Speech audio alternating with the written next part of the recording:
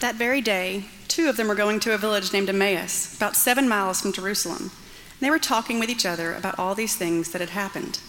While they were talking and discussing together, Jesus himself drew near and went with them, but their eyes were kept from recognizing him. And he said to them, "What is this conversation that you are holding with each other as you walk?" And they stood still, looking sad. Then one of them, named Cleopas, answered him, "Are you the only visitor to Jerusalem who does not know the things that have happened there in these days?" And he said to them, "What things?"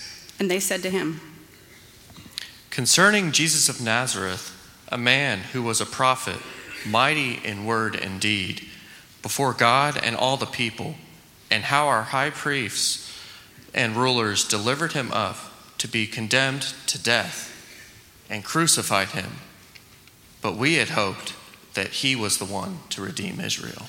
Yes, and besides all this, it is now the 3rd day since these things happened. Moreover, some women of our company amazed us. They were at the tomb early in the morning, and when they did not find his body, they came back, saying that they had even seen a vision of angels who said that he was alive.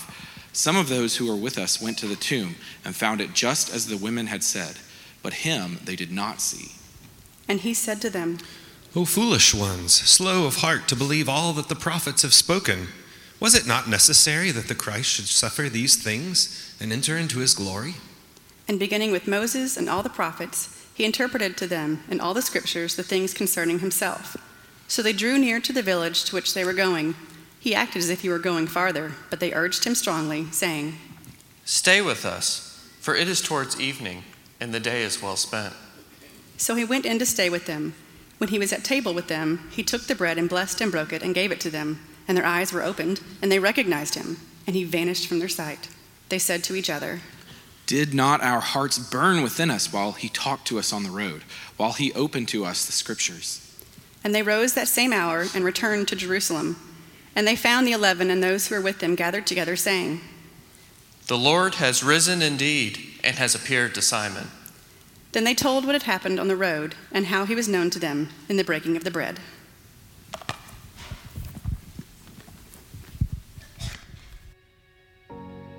Let's retrace the sequence of events surrounding the resurrection of Jesus. 1 week before Resurrection Sunday, Jesus crested the Mount of Olives. Then he rode a donkey into the city. A mere 5 days later, he was crucified. Then on Sunday, he arose and met 2 disciples walking to Emmaus. 7 days later, Jesus appeared to Thomas. A week or 2 later, he met Peter on the shore of the Sea of Galilee. Let's travel through time to the days before and after Jesus' resurrection and relive these events just as they happened in real time.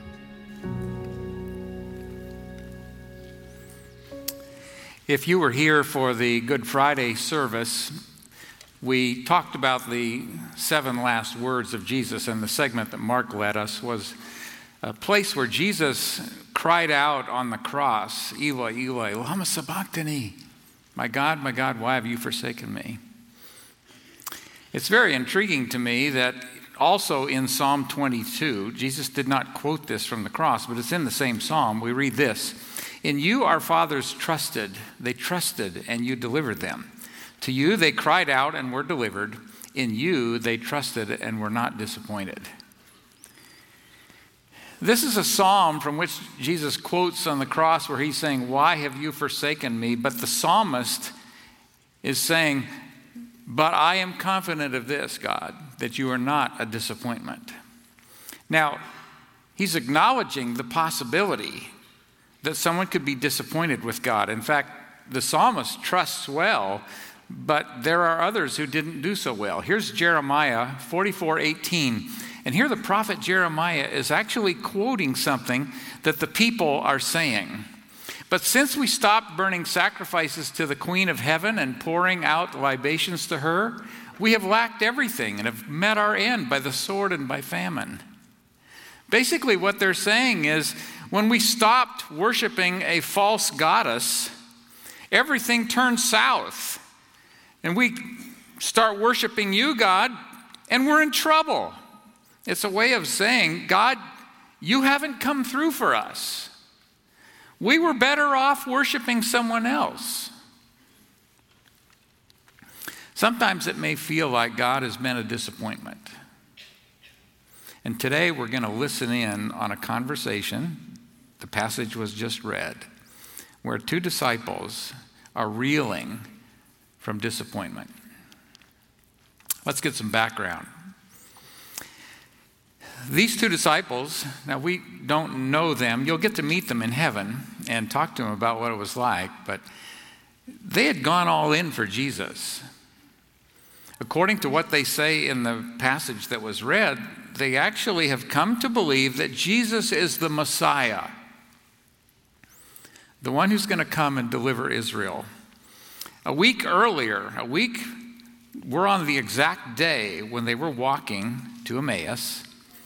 1 week earlier, they had been a part of an incredible victory parade. I mean, everybody was going, we're finally there. But their bubble had burst 3 days before. And now they were embarking on a long, slow, sad walk home to a place called Emmaus, which was a day's journey, not far. And behold, two of them were going that very day to a village named Emmaus, which was about 7 miles from Jerusalem.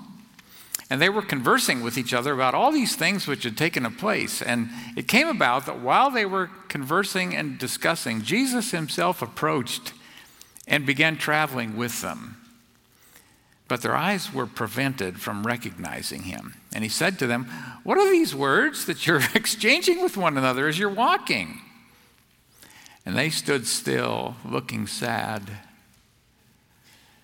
And one of them said, named Cleopas, "Are you the only one visiting Jerusalem and unaware of the things which have happened here in these days?" And he said to them, "What things?"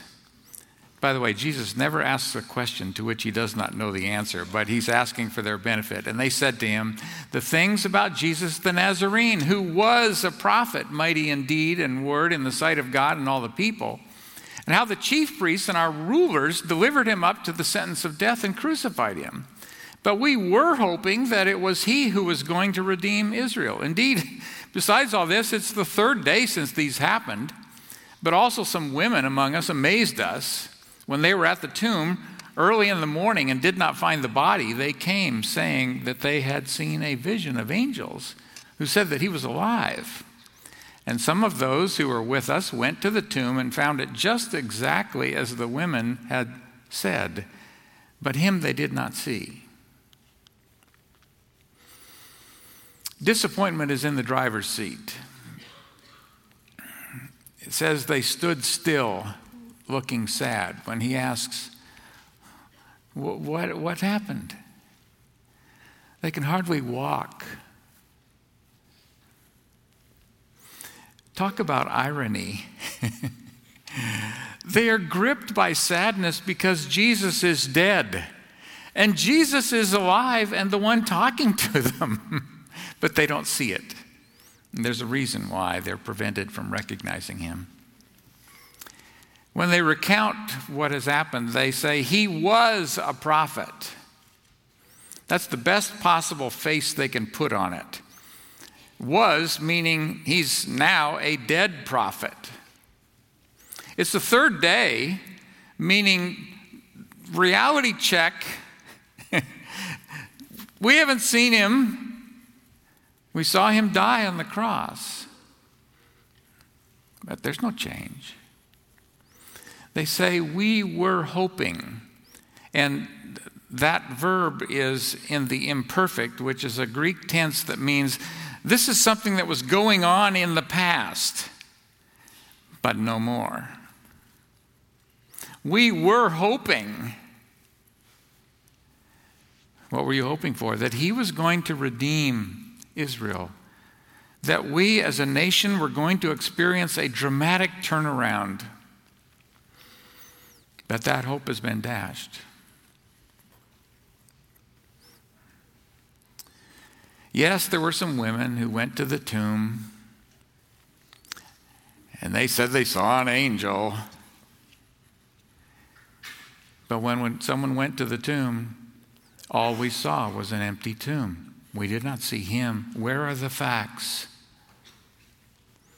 And so they're walking home. William Hendrickson says this, and I think it's a great summary. Their master gone. Their friend, and what a friend, departed. Their plans wrecked. Their hopes shattered. They are perplexed, baffled. They despair. Like men whose none too sturdy vessel is frozen solid in the Arctic ice pack.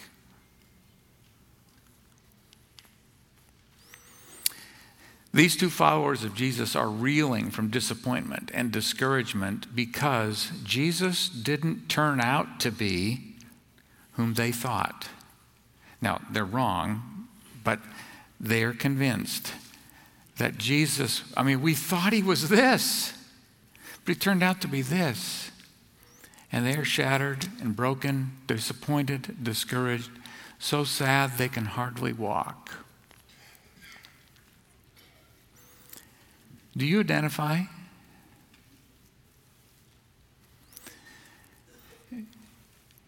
Have you experienced a season of silence in which you've prayed for something long and hard and it's gone unanswered? Maybe you've encountered a disaster, unforeseen, undeserved crisis or loss. And you thought, God, I thought you were going to protect me from this. Maybe it's a failure. I gave my all to something that I thought you were going to bless. I thought you were going to give me success, but you didn't. Maybe it's about broken trust. You see, this is a part of what they were experiencing on the road. Judas, he was one of us, betrayed him. Perhaps you have someone in your life, someone who was close, who was dear to you, but who betrayed you. And you said, God, why? Maybe you're dealing with pointlessness. No one values or affirms what you're doing. I thought what I was doing mattered. There's many faces of disappointment for us, and I am confident that in this room, there are some who are walking in pain and asking the question, does God care? Maybe you've been thrust into circumstances that you wouldn't choose for yourself. You don't see the point. God, what is the point? Why are you doing this? That's where the disciples were. I can identify with this. I've told you a little bit about this story in the past, but I'll give you a little more. So on June 14, 2010, Rochelle and I were in Knoxville, and this was the first time we heard this. But our son, who had just graduated from law school, was diagnosed with cancer. They told us there's a mediastinal mass about the size of a fist right behind his sternum, right beside his heart and his lungs. And in that moment, prior to that moment, there were all kinds of things that we thought, oh, I need to do this, I need to do this. It was like a fog descended. And the only thing Rochelle and I knew is we might lose our son. God, what are you doing? Now, I'm grateful to tell you that God delivered our son. But in that moment, we didn't know that. Jesus says to the disciples something that I'm going to show you how it can help us and how it helped Rochelle and I. And he said to them, O foolish men and slow of heart, to believe in all that the prophets have spoken. Was it not necessary for the Christ to suffer these things and to enter into his glory? And beginning with Moses and with all the prophets, he explained to them the things concerning himself in all the scriptures. Here they are reeling from disappointment and discouragement, and Jesus says, check the book. Let's read the book. Let's see what it says. And he says, you didn't believe all the scripture. Theirs was selective belief. We thought he was going to redeem Israel. Now, he is, it's just yet future. But he's saying you need to also believe the passages that embrace suffering, that talk about suffering, and that suffering is the path that leads to the cross where I'm going to do something profound. He also says, it was necessary. What happened on the cross was not some derailment. The train is progressing and it is moving right on time. Their expectation was actually out of alignment with God's good plan. They were expecting kind of a political revival.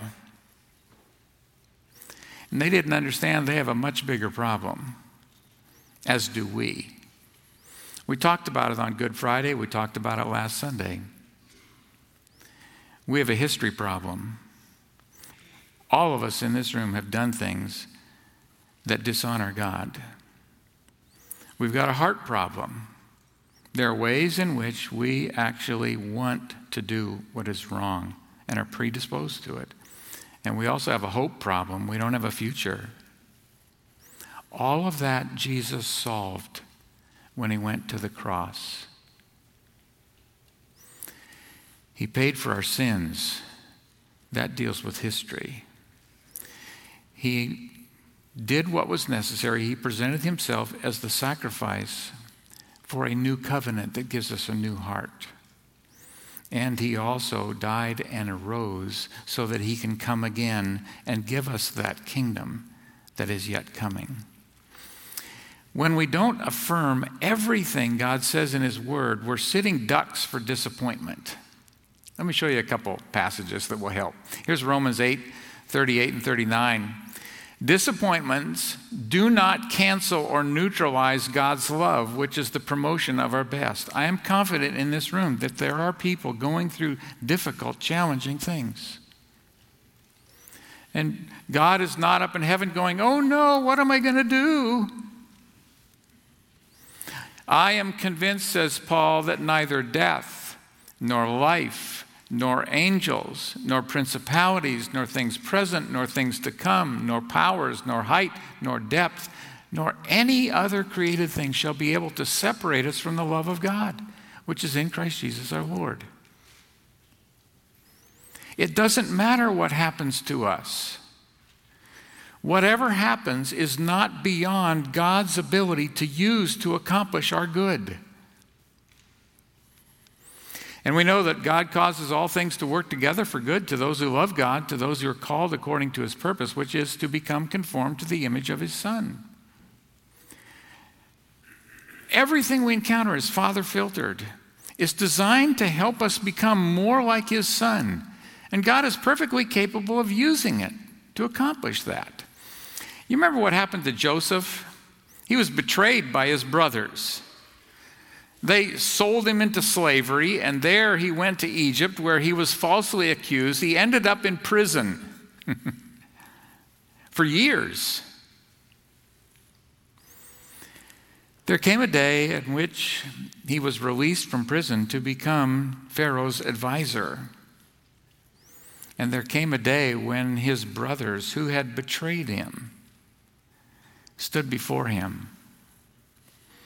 And he said this to them, as for you, you meant evil against me, but God meant it for good in order to bring about this present result, to preserve many people alive.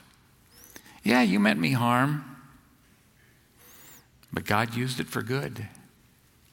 Whatever it is you're dealing with, God is capable of expressing his love to you through it as you work through it. Now, I realize that God's good plan is on track when it doesn't seem so, but we may need a new definition for success. A failure that produces humility is better than success that produces pride. Hardship that produces dependence on him is better than ease that produces complacency. It's possible we're going through hard things, particularly because Jesus wants us to learn some things that we wouldn't otherwise learn. When you check the book, you can see your circumstances with new eyes. And as they approached the village where they were going, and he acted as though he would go further, and they urged him, saying, "Stay with us, for it's getting toward evening, and the day is now nearly over." And he went in to stay with them. And it came about that when he had reclined at the table with them, he took the bread and blessed it, and breaking it, he began giving it to them. And their eyes were opened, and they recognized him, and he vanished from their sight. And they said to one another, "Were not our hearts burning within us while he was speaking? While he was explaining the scriptures to us on the road?" And they arose that very hour and returned to Jerusalem and found gathered together the 11 and those who were with them, saying, "The Lord is really risen and has appeared to Simon." The antidote to disappointment with God is trusting him more than our own perceptions. Their perception was, this is a disaster. It wasn't a disaster. And when they had been shown from the scriptures, this is a part of God's good plan. You can trust him. God knows what he's doing. Then in that moment, God opened their eyes, and they saw the living Jesus. Why did he not open their eyes sooner? Because they needed to see that everything that had happened was a part of God's good plan. It wasn't beyond God's ability to accomplish their good. Seeing him alive without understanding the necessity of the cross would give them an inadequate view of the cross. And Jesus first corrects this notion before revealing himself. They were looking for someone to improve their circumstances. We thought he was going to come and redeem Israel, and then we were, as a nation, we were going to be in such a better place. And that didn't happen. And what Jesus showed them from the Old Testament, now I don't know the exact verses that he showed them, but he would have shown them verses that would have underscored these things. Jesus came to be our sacrifice, to die in our place. You know, on Good Friday, we had a cross. Well, I guess it's kind of where I'm standing. We had a cross with a bunch of nails on it. And everyone came forward for communion and placed on that cross a red card, in some cases with the name of sin or sins or whatever, and placed it on the cross and then went and had communion. And so what I did is I took all of those home with me, and I put them in an urn, and I burned them all. And you can now see, here's the ashes. But everybody's card is in here. All the sins of those red cards are here, but I can't read any of them. I don't know what's on them. That's really a picture of what happened when Jesus died on the cross. All our sins felt the full wrath of God on Jesus, and they're gone. They're forgiven. That's what Jesus accomplished on the cross. Jesus came to solve a far greater problem than improving the situation and the circumstances and the government. He came to die for our sins. And did so effectively. At first, Jesus was crashing their pity party. But as he spoke, a flame flickered in the ashes, and in the light they began to discern that their disappointment is based upon a failure to understand God's truth and God's bigger plan. The cross was about forgiveness. It was not a sidebar, it was the centerpiece.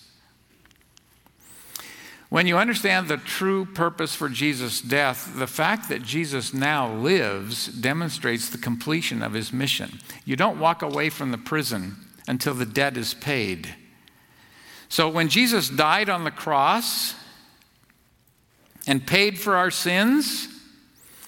How do we know that it was paid in full? Jesus walked from the prison that is death. No one else has in history up to that point. We will someday.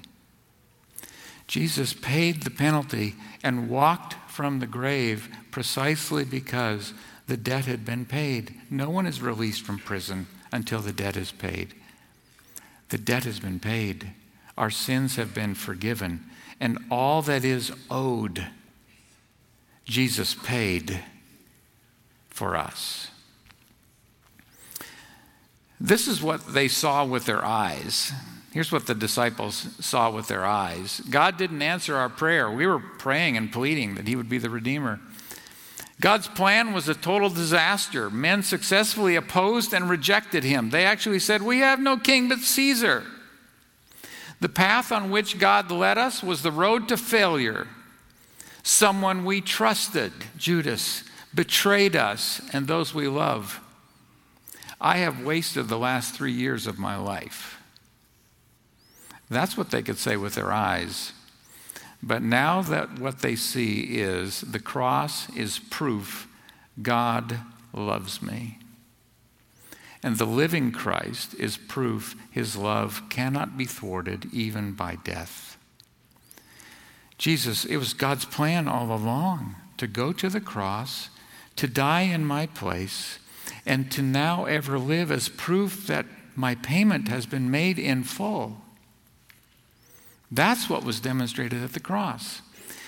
They discerned two things. Jesus loves them enough to die for them, and Jesus loves them perfectly. His love effectively promotes their true good despite all obstacles, including death. So get this for a minute. Here's two truths, all right? The cross is proof God loves me. And the name of Jesus, which is his character, tells me that he loves perfectly.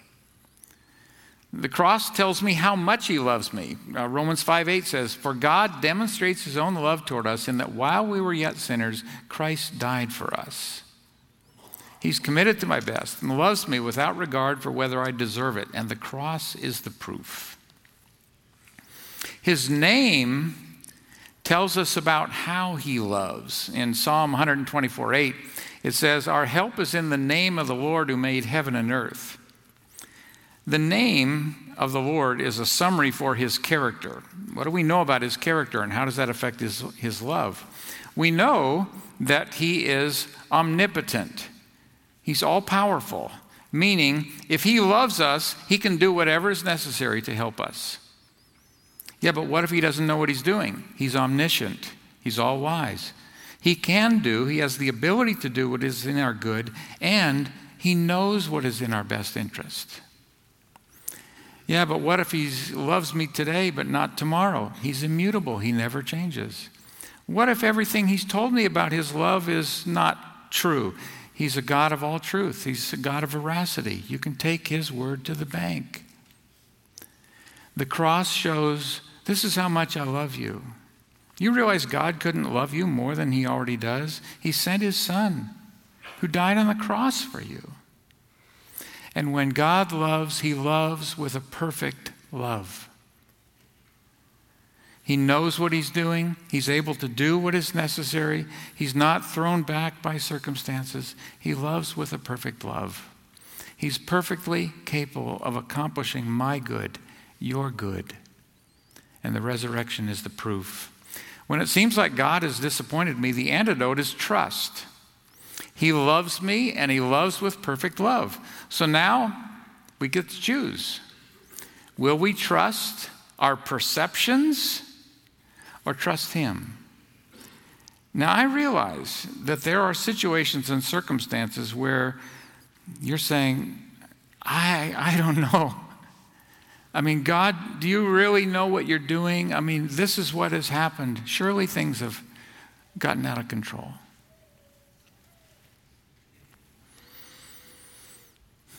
God loves you. The cross is the proof. God loves you with a perfect love. That's his name. I've told this story once before, but I can't not tell it once again. So Rochelle and I we lived in LA at the time, and we were driving to see my parents who lived in Seattle. And so we were on I-5, and we were just descending into the San Joaquin Valley, which is this large central valley in the state of California, and on Interstate 5. And so we're coming down a section called the Grapevine. And it's this kind of winding section that descends several thousand feet. I don't know how long it is, but just is going back and forth. And then you arrive in the Central Valley.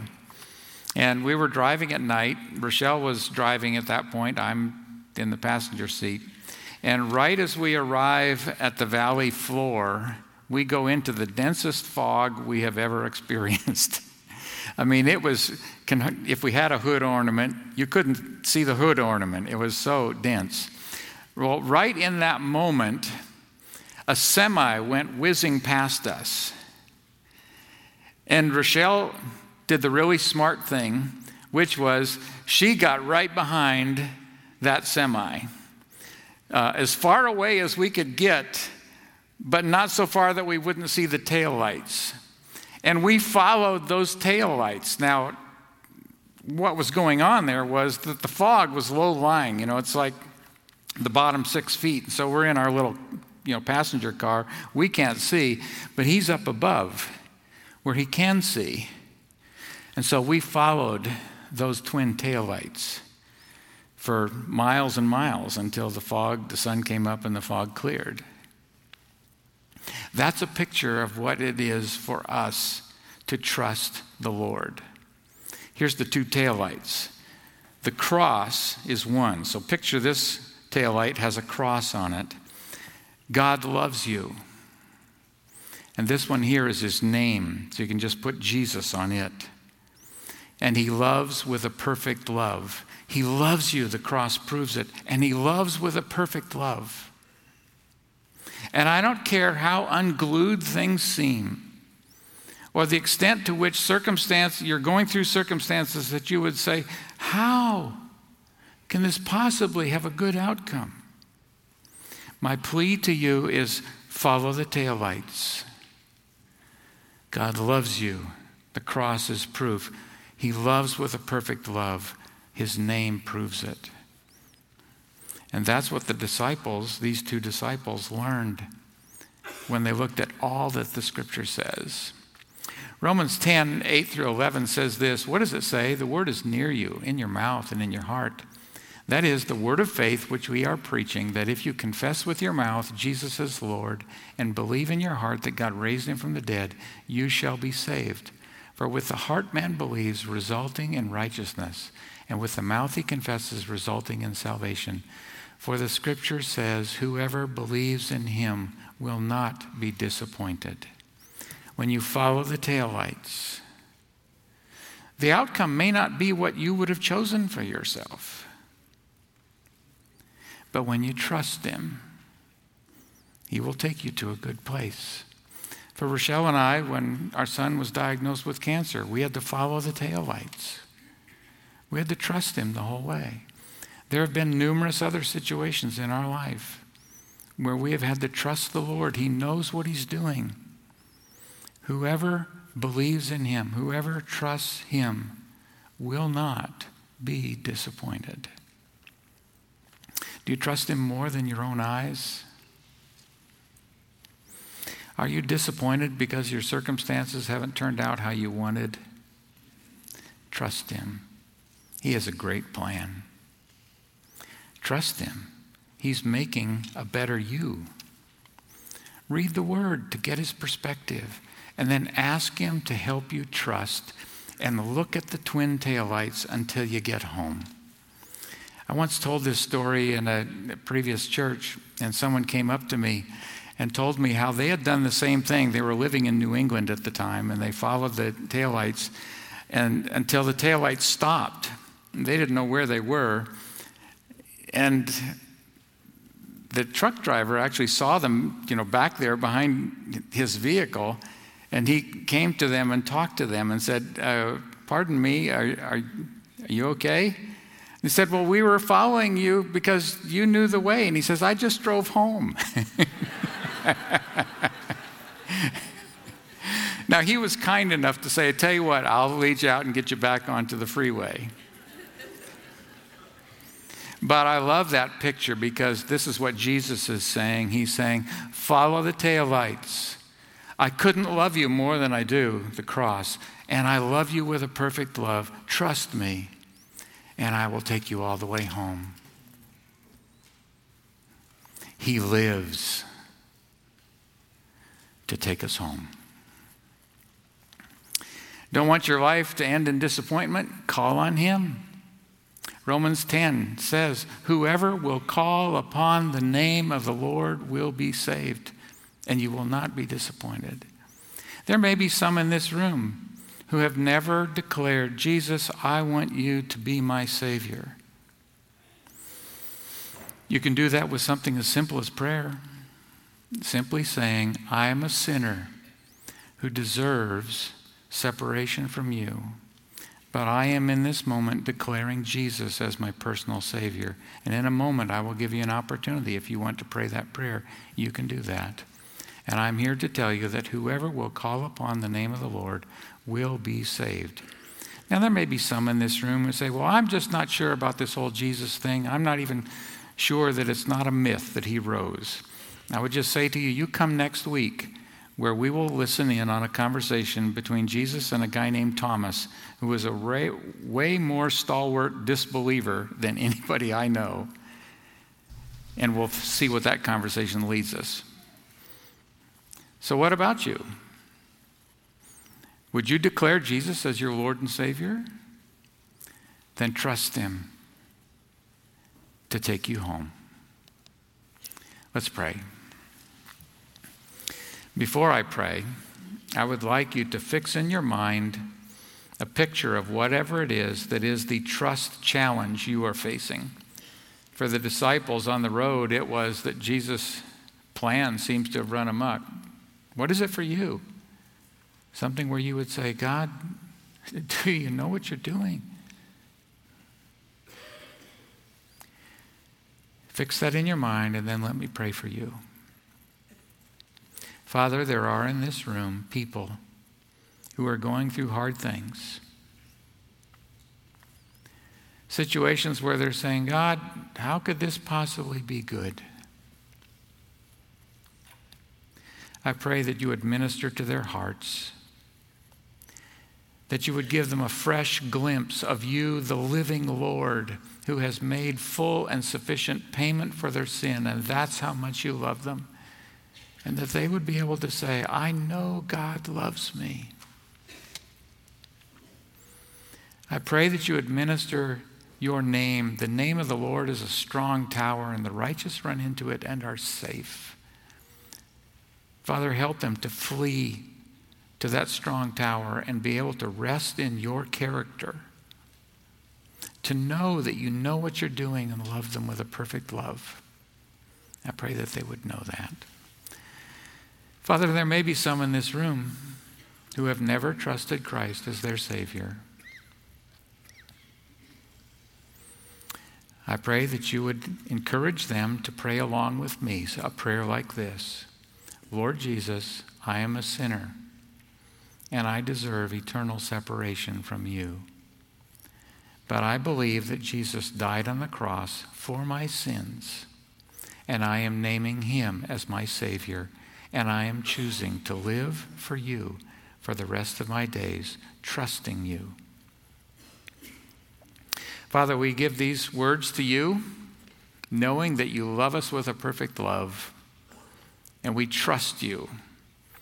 Help us to not see with our eyes, but see with the eyes of faith everything that we are looking at all around us, and to walk through life poised, secure, trusting you no matter what. In Jesus' name we pray. Amen.